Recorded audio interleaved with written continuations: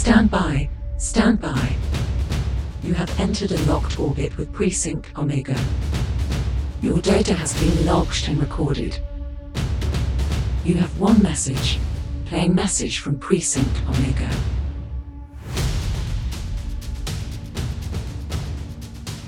It's Friday the 8th of October. My name is Roby Jenkins. And my name is Bernard. And here is the news.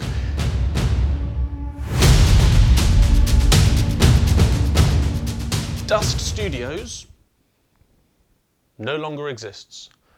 And that's all I'm going to present for news this week.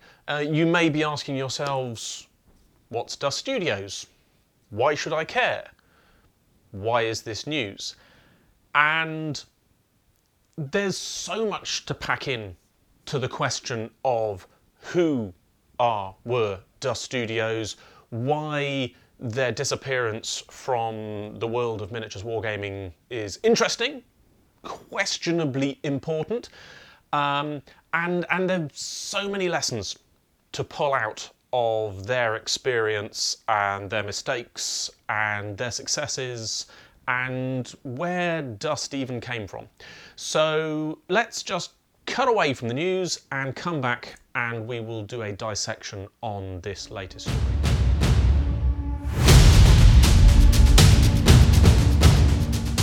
The first thing I need to say is that this is my first unscripted news episode, so bear with me as I try and get myself through it. There might be a certain amount of cutting and chopping as we go. But I'm also going to try and keep this short because people have said my podcasts are a bit too long to consume easily, so we're going to keep this quite boiled down. Let's go through Dust. Okay.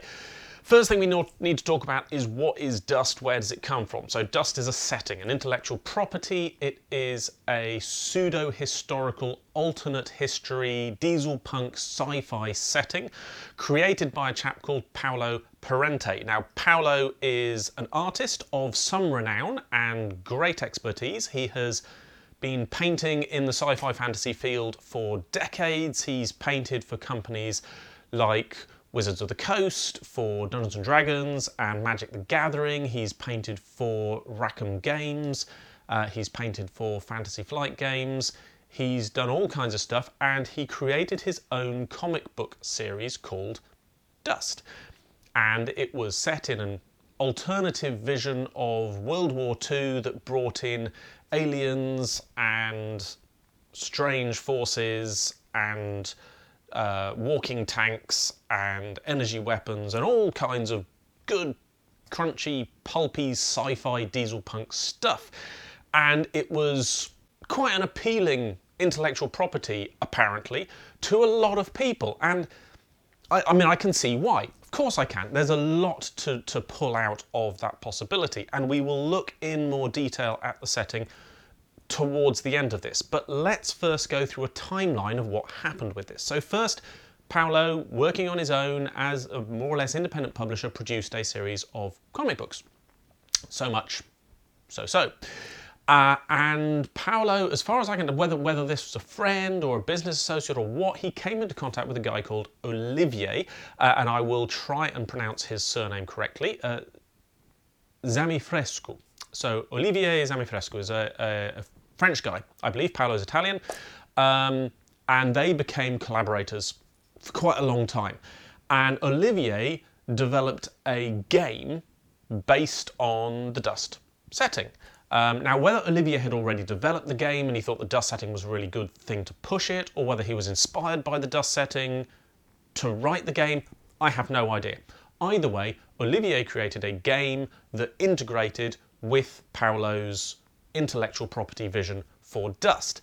They took that game to Rackham Games sometime around the early 2000s, we're not completely sure. Rackham loved the game and they liked the setting, but Rackham, French company as was, they were very cautious about the idea of producing a game that had a faction that was even Nazi adjacent. And you can kind of understand that. They sold into a market that was very sensitive to the history of the Second World War. And although the Dust setting actually doesn't include a Nazi faction, it does include a totalitarian German faction that is post-Nazi. So it's definitely got far-right close associations. Okay, so Rackham were a bit cautious about that, but they liked the game concept. They liked the look, the aesthetic of the setting, but they just wanted to do something different with it. So what happened was a game called AT-43. Now, cut for a second, because let's put AT-43 to one side and come back to it in a minute. So we are in around 2006-2007 here. So Paolo and Olivier have gone to Rackham, they've sold the concept of the game and it's turned into AT-43, but Dust, as an intellectual property, is still kicking around.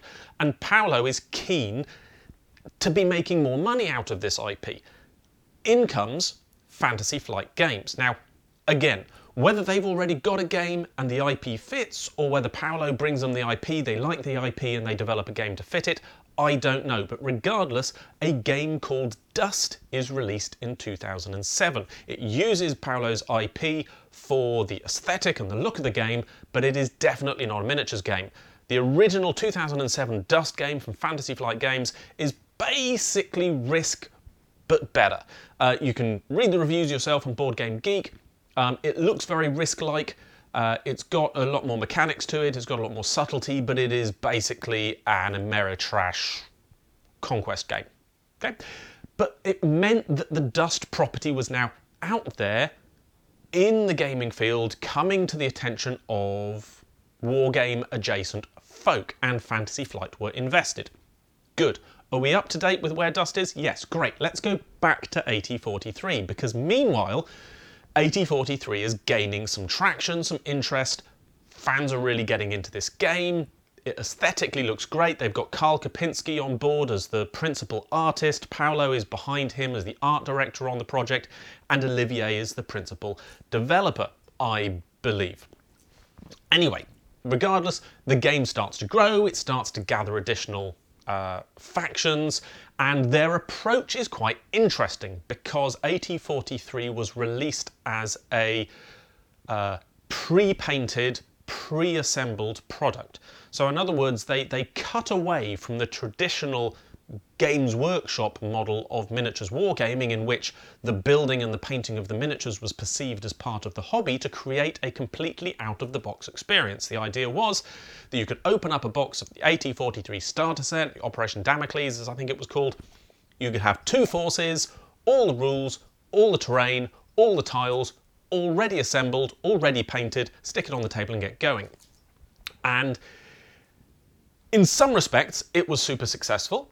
And it was very popular, and in other respects, not so much, because what Rackham kind of missed was that process of building miniatures and building vehicles and painting them yourself was part of the appeal.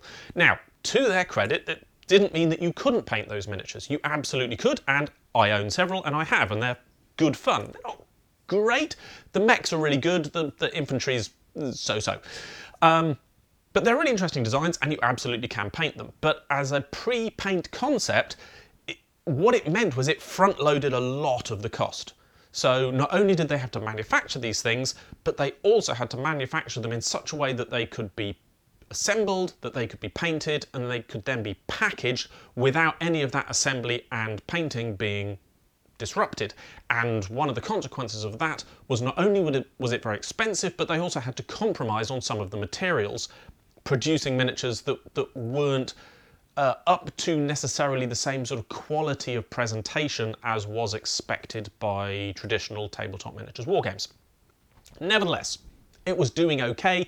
It was, however, very expensive for Rackham to front load all of those costs.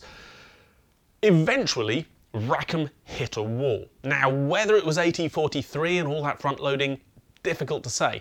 The game that really saw them out was a game called Confrontation. It had been the game that really launched them onto the scene. It had gone away, it had become something of a legend amongst miniature wargamers for the quality of the miniatures that they had produced. They thought, great, let's bring it back. But for some reason they decided to ditch all of the quality that had made it a legend and bring it back purely as a skirmish game with the same kind of pre-painted, low-quality miniatures that they were already producing for AT43. And everybody who'd been excited about Confrontation coming back took a look at the quality of the miniatures and went, why would I do that? As a result, it was a disastrous, very expensive flop, and it basically saw Rackham into the ground. AT43 rapidly followed. However, what happens when a company like Rackham that owns or controls these intellectual properties goes down is that the sharks start to circle and people become very interested in those intellectual properties and what can be done with them. FFG, of course, was already associated with Paolo, with Olivier. They knew the concept, they knew the idea. They were nothing like as worried about the associations of the game. World War II games, very popular in the United States. They could see a lot of potential in it.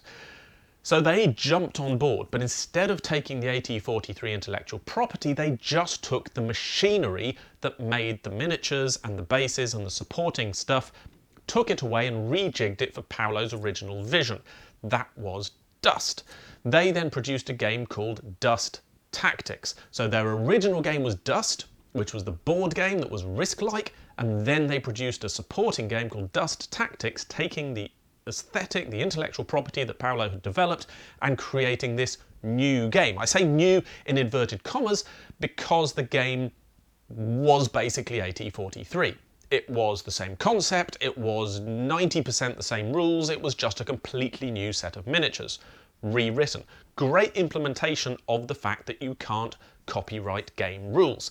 Regardless, the copyright was in the ether. Rackham Entertainment was no longer a thing, and there was nobody to challenge FFG. So they went heavy down on Dust Tactics. This was, let me check my notes. Yeah, well, in 2011, 2010 was when Rackham went down, 2011 was when Dust Tactics came out of Fantasy Flight Games.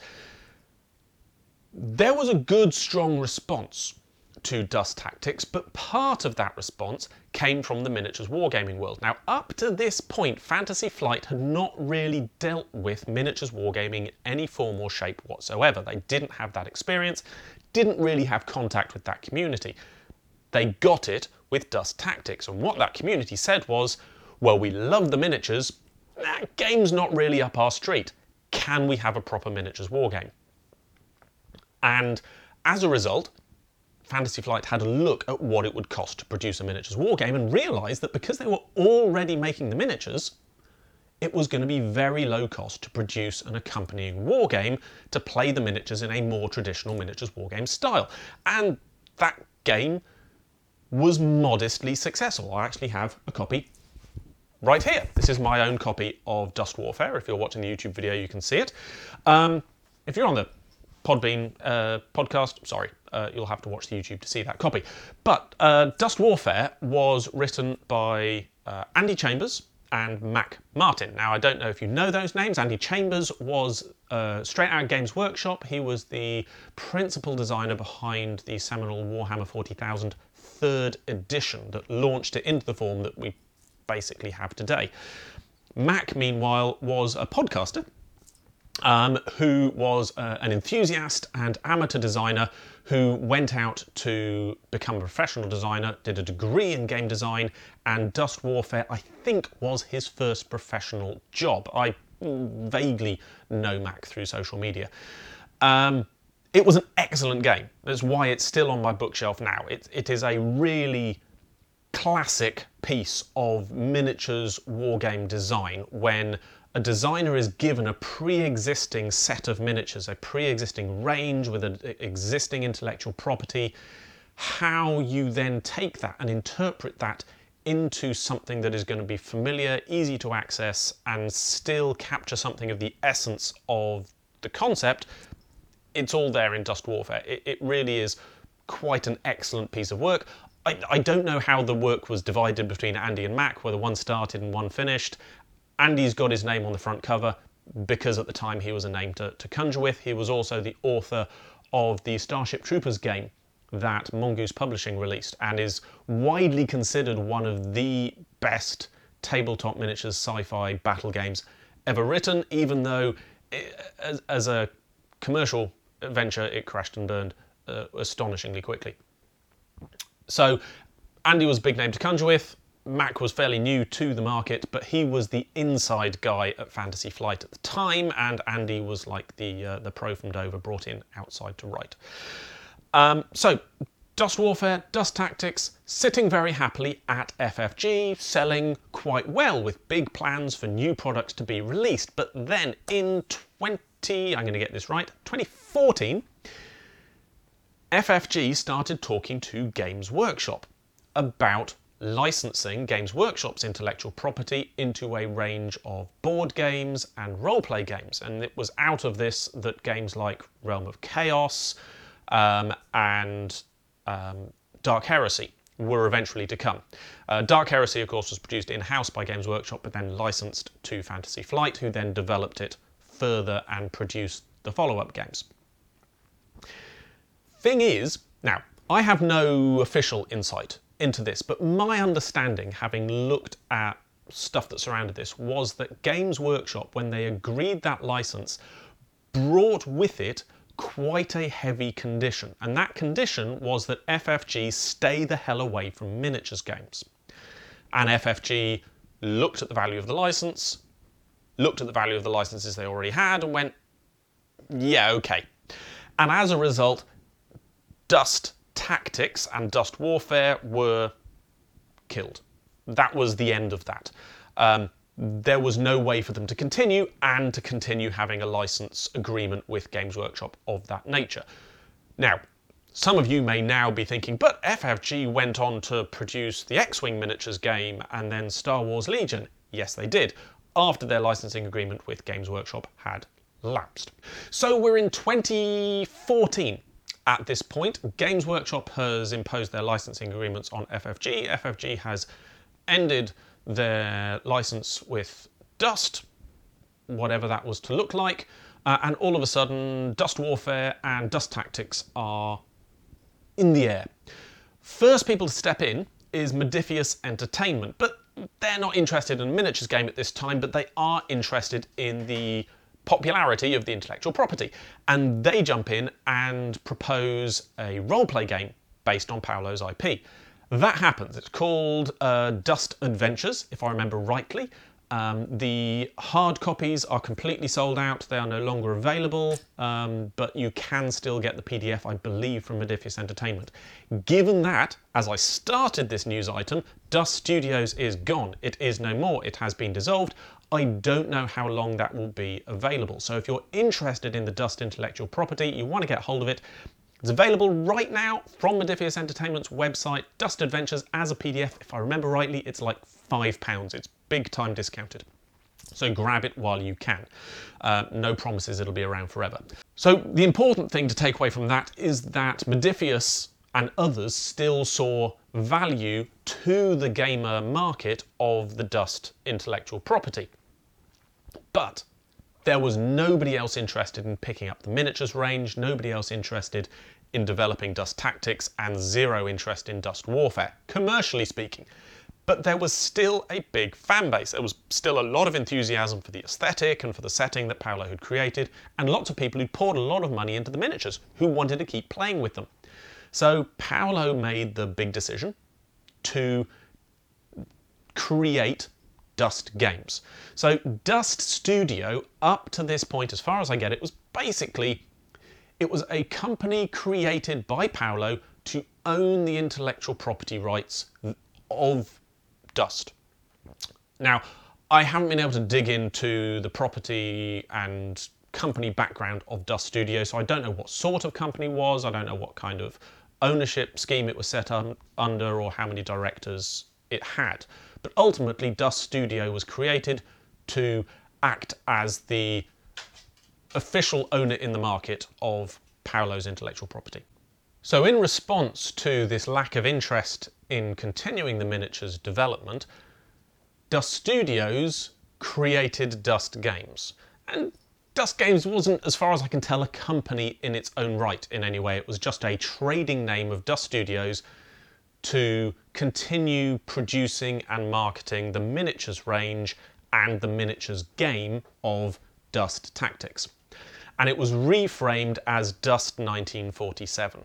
And that was a good call. I think it was a refocusing, because that word dust didn't really carry anything for it, but once you stick 1947 on it, people get a sense of time, they get a sense of place, and they instantly get this idea that this is World War II, but not as we know it. And you've seen exactly the same thing in Conflict 47, which uses even exactly the same year.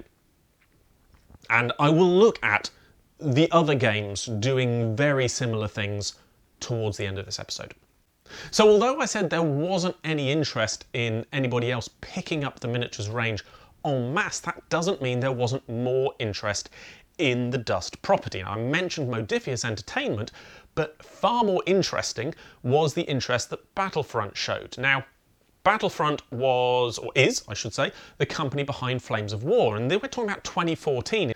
In 2014, Flames of War had crested its max popularity and was kind of starting to wane. Battlefront were looking for something to boost their continued significance and keep Flames of War and their other industry interests pushing forwards. And they saw Dust as a real possibility. Now, of course, Dust was a new scale, new materials, new setting, and they weren't willing to take on Dust wholesale as a property and develop it independently and just paying licensing fees. But what they were prepared to do was to offer themselves as a central distributor for the Dust products. But that left a lot of emphasis on Paolo and Dust Studios to work with the manufacturers in China to keep creating and developing and designing the game. So they were taking on a lot of those front costs, only passing on the products to Battlefront and their distribution network once the products were ready. In any case, a Kickstarter happened. And again, I mean, I've talked in the past about the relationship between Kickstarter and companies that have lost a lead position in the market, or companies that are trying to gain a lead position in the market. How Privateer Press have used Kickstarters, how Mantic Games has used Kickstarters, and this was then Battlefront using a Kickstarter. And it's extremely unclear who was actually running the Kickstarter, whether it was Dust Studios or Battlefront, or whether it was supposed to be a collaboration between the two. The Kickstarter ran in 2014, and as far as I can tell, it did fulfill in its entirety in 2016. So it took a little over 2 years to fulfill, and I think anybody who's got any experience with Kickstarter, particularly of big, ambitious, complex, multi-country projects, would probably go, yeah, that's about right. But back in 2014, we didn't have that experience yet. We expected faster, more efficient, less accident-prone fulfillment, especially from a company that had a well-established distribution network like Battlefront. And in any case, it was a little bit of a mess. As I say, as far as I can tell, it has fulfilled, but it was a little bit of a back and forth. So at one point, Paolo went on record as blaming Battlefront for basically not paying Dust Games' upfront fees, their costs. And what he alleged was that basically Dust Games had agreed to foot the bill for all of the production costs, design, development, manufacture of all of the miniatures associated with the Kickstarter, on the understanding that they would get paid that fee plus their cut from the Kickstarter money before shipping those products to Battlefront to then be distributed to the backers, with Battlefront keeping the remainder of the Kickstarter fees. That's my simplest interpretation of the information that I was given. Obviously, I don't know what the legal agreement was between the two companies at that time, but Paolo's allegation was basically that Battlefront weren't keeping up their end of the deal, that they were offering them the Kickstarter cut, but weren't paying their production fees. So Dust Studios, from their perspective, weren't getting the money back that they had invested in developing the game's miniatures in the first place. So what they did was withhold the products until Battlefront met what they saw as their end of the bargain. Battlefront never went on record, as far as I can tell, about that dispute. I've had a bit of a dig back through the updates on the Kickstarter, and there's not a lot to say. Basically, people talked about there being problems and delays and hold-ups, but didn't go into the details of any legal disagreement that was going on. Regardless, in the end, the Kickstarter was fulfilled, but Battlefront walked away from the partnership completely and had nothing further to do with Dust or the Dust intellectual property. For them, it had not been a positive experience. Paolo, however, continued. And at that point, Dust kind of made this transition into a new kind of miniatures game product that I've not seen anybody else do in quite the same way. So we talked right at the beginning about how 8043 was created as this pre-painted, pre-assembled, out-of-the-box product.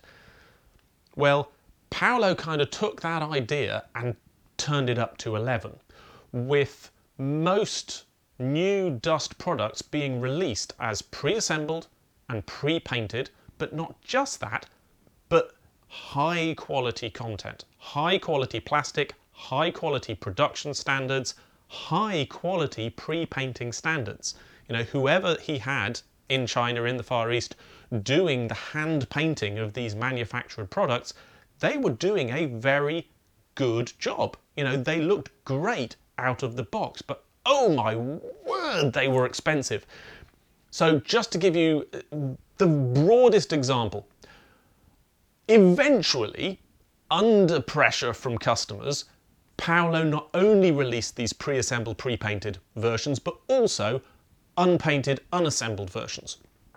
And you could buy either of them on the website. Generally, the high-end boutique version was released first, and then an unpainted version was released a little bit later, which seems like a strange way around for it. I'm sure you agree, but it was what they decided to do. And if you take one of the large mechs, so one of these walking tank miniatures that was released, if you were to buy the unpainted, unassembled version, it would be about, let's say, $50. You know, expensive, but you're thinking this is a high quality miniature, it's comparable to the costs of similar miniatures from other companies. Fair enough. The boutique pre-assembled, pre-painted version was more like $150. So I'm not saying that that wasn't a fair price for it. Whatever was being paid to build and paint these miniatures, but it was clearly pitching at a very different kind of customer to those who are usually buying tabletop miniatures games. You know, we don't mind forking out a large amount of money for a particularly spectacular model. I will not deny that. But we do that with the assumption that we're going to get a lot of time out of the, you know, cutting the sprues off or prepping the model and assembling it and posing it and making the bases and planning the paint scheme and painting and presenting it and getting that rush of feedback from our community who go, wow, that's fantastic. If you just pay up front for that, you get none of that experience. All you get is a box with a model in it. It comes out, goes on the table, and now you're playing. Which is great if you are very cash rich and very time poor, and yet you still want to participate in this hobby. I just don't think there are that many people who are that into it who wouldn't just spend that money on commission paint jobs. But regardless, for whatever my anticipation or my expectation is of that business model, the business continued. You know, Dust Games kept operating. Dust 1947 was a game.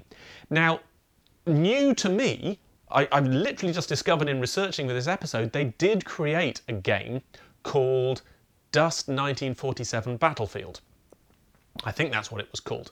So Dust 1947 was basically Dust Tactics. So for Dust Tactics, you had a battle mat that had squares drawn on it. It looks a lot like the Dead Zone arrangement, but with a very much more basic approach to movement and cover and stuff. So you didn't have tape measures, and the dice mechanics were pretty basic, and it was a classic. Units came with cards that had their stats on, you assembled your army, and it was basically a complicated board game. Okay, and I don't mean to talk it down. It was very engaging, it was very interesting, but it didn't speak to people like me. It wasn't a miniatures war game in that sense. Dust Warfare, that was a miniatures war game, and that appealed.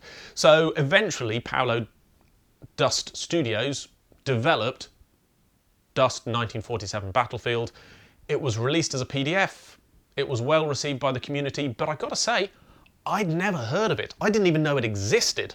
So their marketing of that as an option around the game was not strong.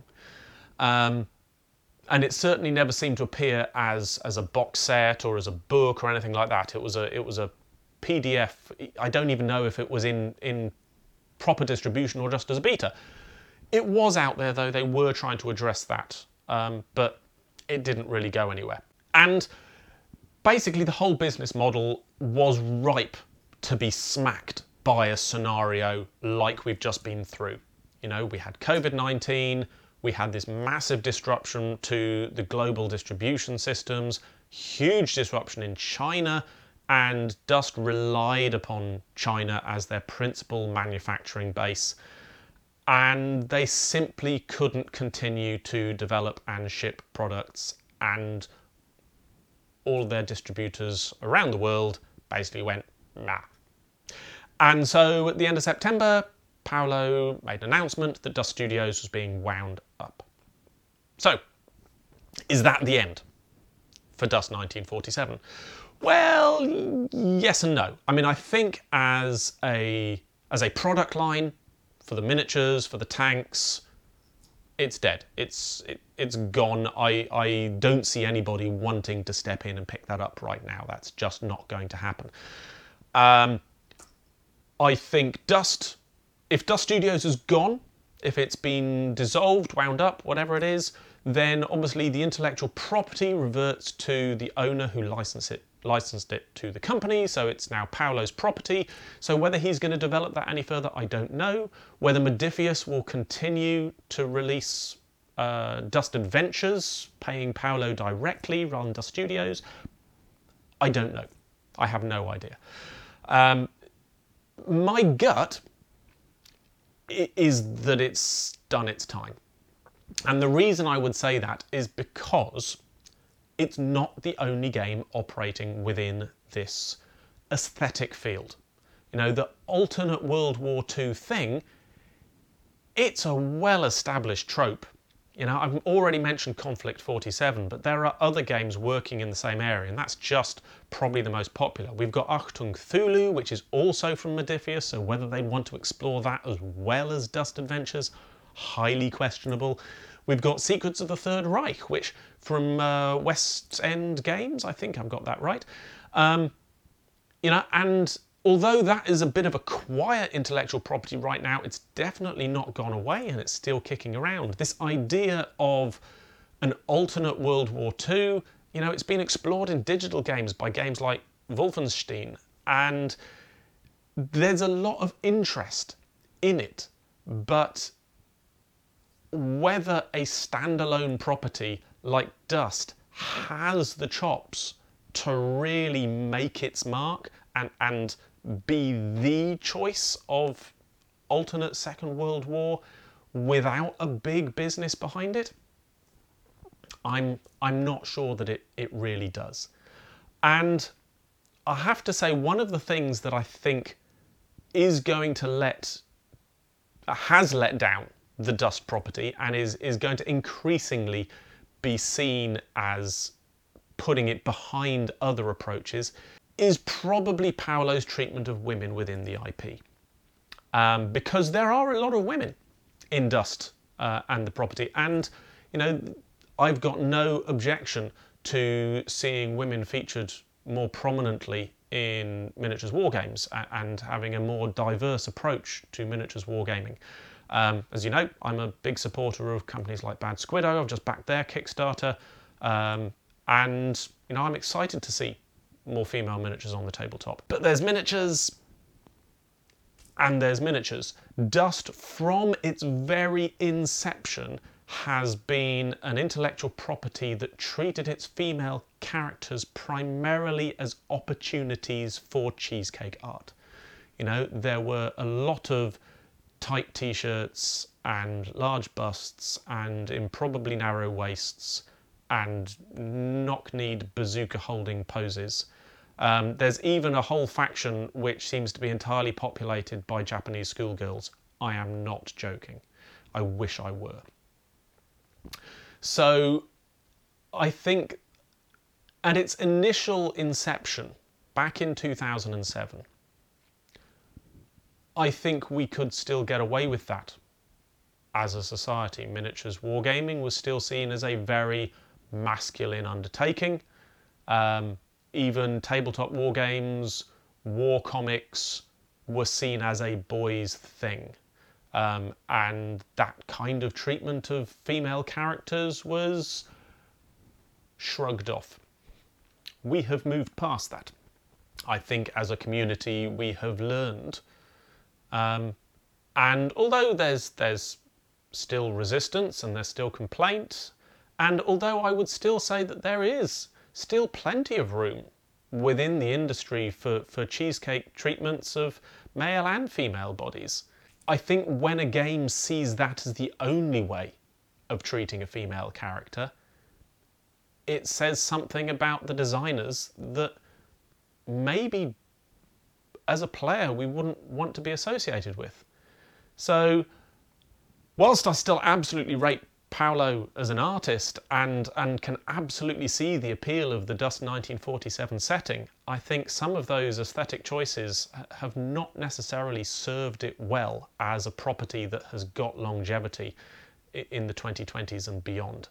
So all of that comes to the fact that Dust Studios is gone. And that was a long introduction because I do want to talk some more in this episode about so what? What is it that we as wargamers, or I as a small independent developer in wargaming, can learn from the experience of Dust Studios? What did they do right? What did they do well? What did they do not so well? What did they do courageously? What did they do with a little bit of cowardice? And what can we take away from this?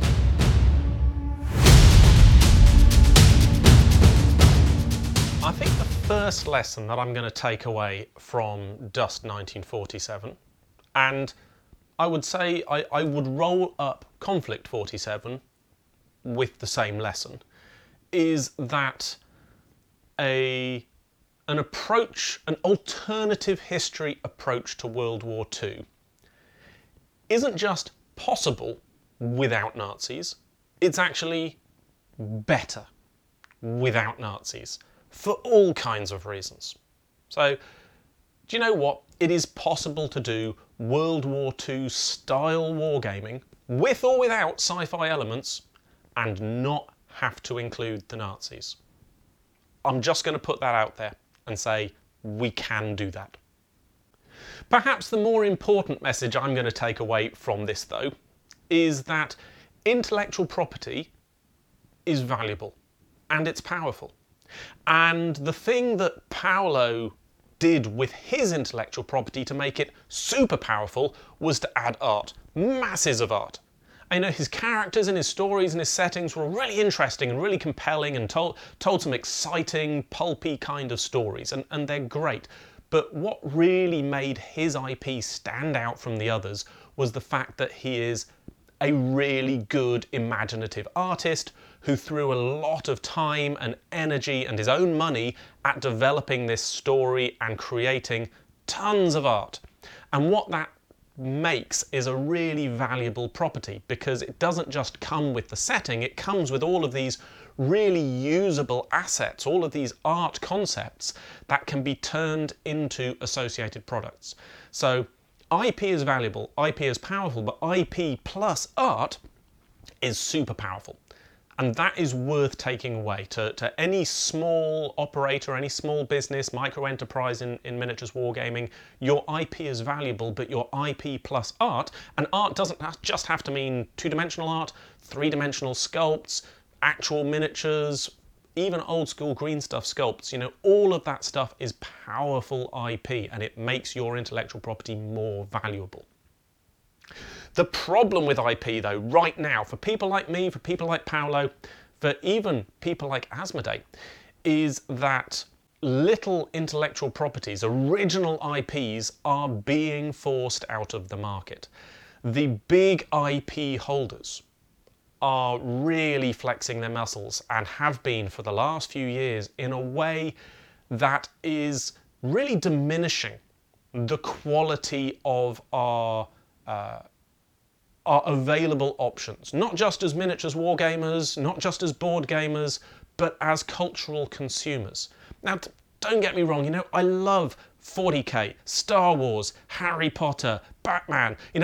I'm a big consumer and fan and enthusiast for all of these intellectual properties, but companies like Warner and Disney and Games Workshop are now realizing their ability to leverage the power of those intellectual properties to dominate markets that they haven't previously been able to dominate. Classic example is Marvel Crisis Protocol. Now, there have been some really interesting, really exciting tabletop miniatures war games for superhero wargaming for a long time. I mean, I just look at something like Pulp City, for example. Really fun, really interesting take on the idea of classic comic book superheroes in a miniatures wargame. And Pulp City has done okay, but it's never really grabbed the community that well. Marvel Crisis Protocol comes along, and all of a sudden they can manipulate our market with our natural, very normal human attraction to this very well established, very well known intellectual property. That means that all of a sudden when people are thinking superhero games, they're thinking Marvel Crisis Protocol. And they're cleverer than that because the Marvel Crisis Protocol miniatures are, of course, 40mm scale miniatures, which means that not only that, but you can't reuse those miniatures in other superhero games you already own, and you can't repurpose your existing superhero miniatures to play Marvel Crisis Protocol. They're closing us down with their intellectual property. Now, there are very good commercial reasons for doing that, and I'm not going to hold the desire to make money against any company, but I do want to draw it to the attention of us as a consumer audience, as a market, that we need to be alert to the fact that companies are doing this to our market, and as a result, the market of war games is becoming less interesting as a consequence. You only have to go to any British tabletop miniatures wargaming club and see just how many of those tables are dominated by Games Workshop games to see how dangerous and how constricting this is on a market. And now we've got other companies with even more clout than Games Workshop coming in. We've got the Star Wars games, we've got Harry Potter games, we've got DC games, although Knight Models, Batman games, it has to be said, are not a great implementation of the idea. And at some point DC is going to notice that. By the way, Knight Models, pay attention. And Marvel Crisis Protocol, good example. They are coming into our market and they are seeking to dominate the tabletops, and they are seeking to constrict our choice to intellectual properties that are already well established and extremely profitable. And that is going to force our market to become less diverse and less interesting, which I think is an enormous shame. It also means that small owners of IPs like me, of course, have to be very alert to trying to maximize our use of our IPs because we just can't compete with these big people. The other lesson to learn from Paolo's experience is, well, deal with Chinese manufacturers at your own peril. The list of small tabletop miniatures manufacturers whose enterprises have come a cropper on the rocks of having to deal with Chinese manufacturers is a long one. I can put people like Dreamforge, Wargames Factory, Defiance Games, Corvus Belli even, Warlord Games. They've all had trouble with Chinese manufacturers, and it's no coincidence that companies, smart companies like Corvus Belli, have gone in very cautiously in their relationships with Chinese manufacturers, and even now are exploring the COCast technology opportunity to bring plastic manufacturing back in-house to their own small business enterprise in Spain.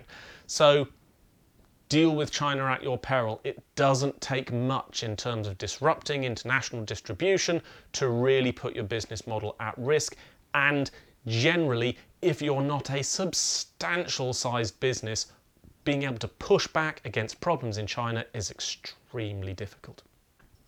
And finally, maybe it's a small lesson, maybe it's unfair to put this on Paolo. As I say, I respect him very much as an artist, as a creator, but at the end of the day, treat your fellow human beings with the respect that they deserve as fellow human beings. Okay.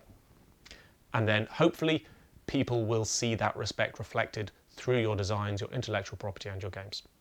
That's what I'm taking away from this experience. Am I sad to see Dust 1947 go away? No, I'll be honest. I'm not sitting here dancing with glee, delighted at the demise of yet another micro-enterprise in the miniatures wargaming industry. No, I'm not. But as a consumer, do I know that there are other similar miniatures ranges out there that I can tap into? Yes. Do I know that there will almost always be alternative World War II dieselpunk sci-fi miniatures wargames to enjoy and play? Yes, I do.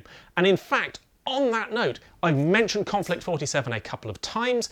It is a well-established 28mm sci-fi dieselpunk range available from Warlord Games.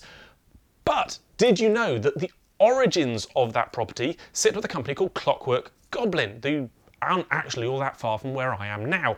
And Clockwork Goblin began with a 15mm range scale of alt World War II stuff. Not explicitly designed to work with Battlefront's Flames of War stuff, but again, not explicitly not designed to work with their stuff either. However, when they sort of made their deal with Warlord Games, the 15mm stuff was packed away and not touched again. Until very recently indeed, Clockwork Games have announced that they are re-releasing their 15mm range and they are expanding it. And I believe they're doing so, I'm not sure if it's in partnership with the Plastic Soldier Company, but it is absolutely firmly with one eye on the 15mm plastic miniatures already being made by the Plastic Soldier Company for World War II wargaming. So if you're into World War II, if you're into alternative World War II, if you're into dieselpunk sci-fi, you absolutely should check out the new miniatures coming very soon from Clockwork Goblin and the stuff from Plastic Soldier Company to go with them.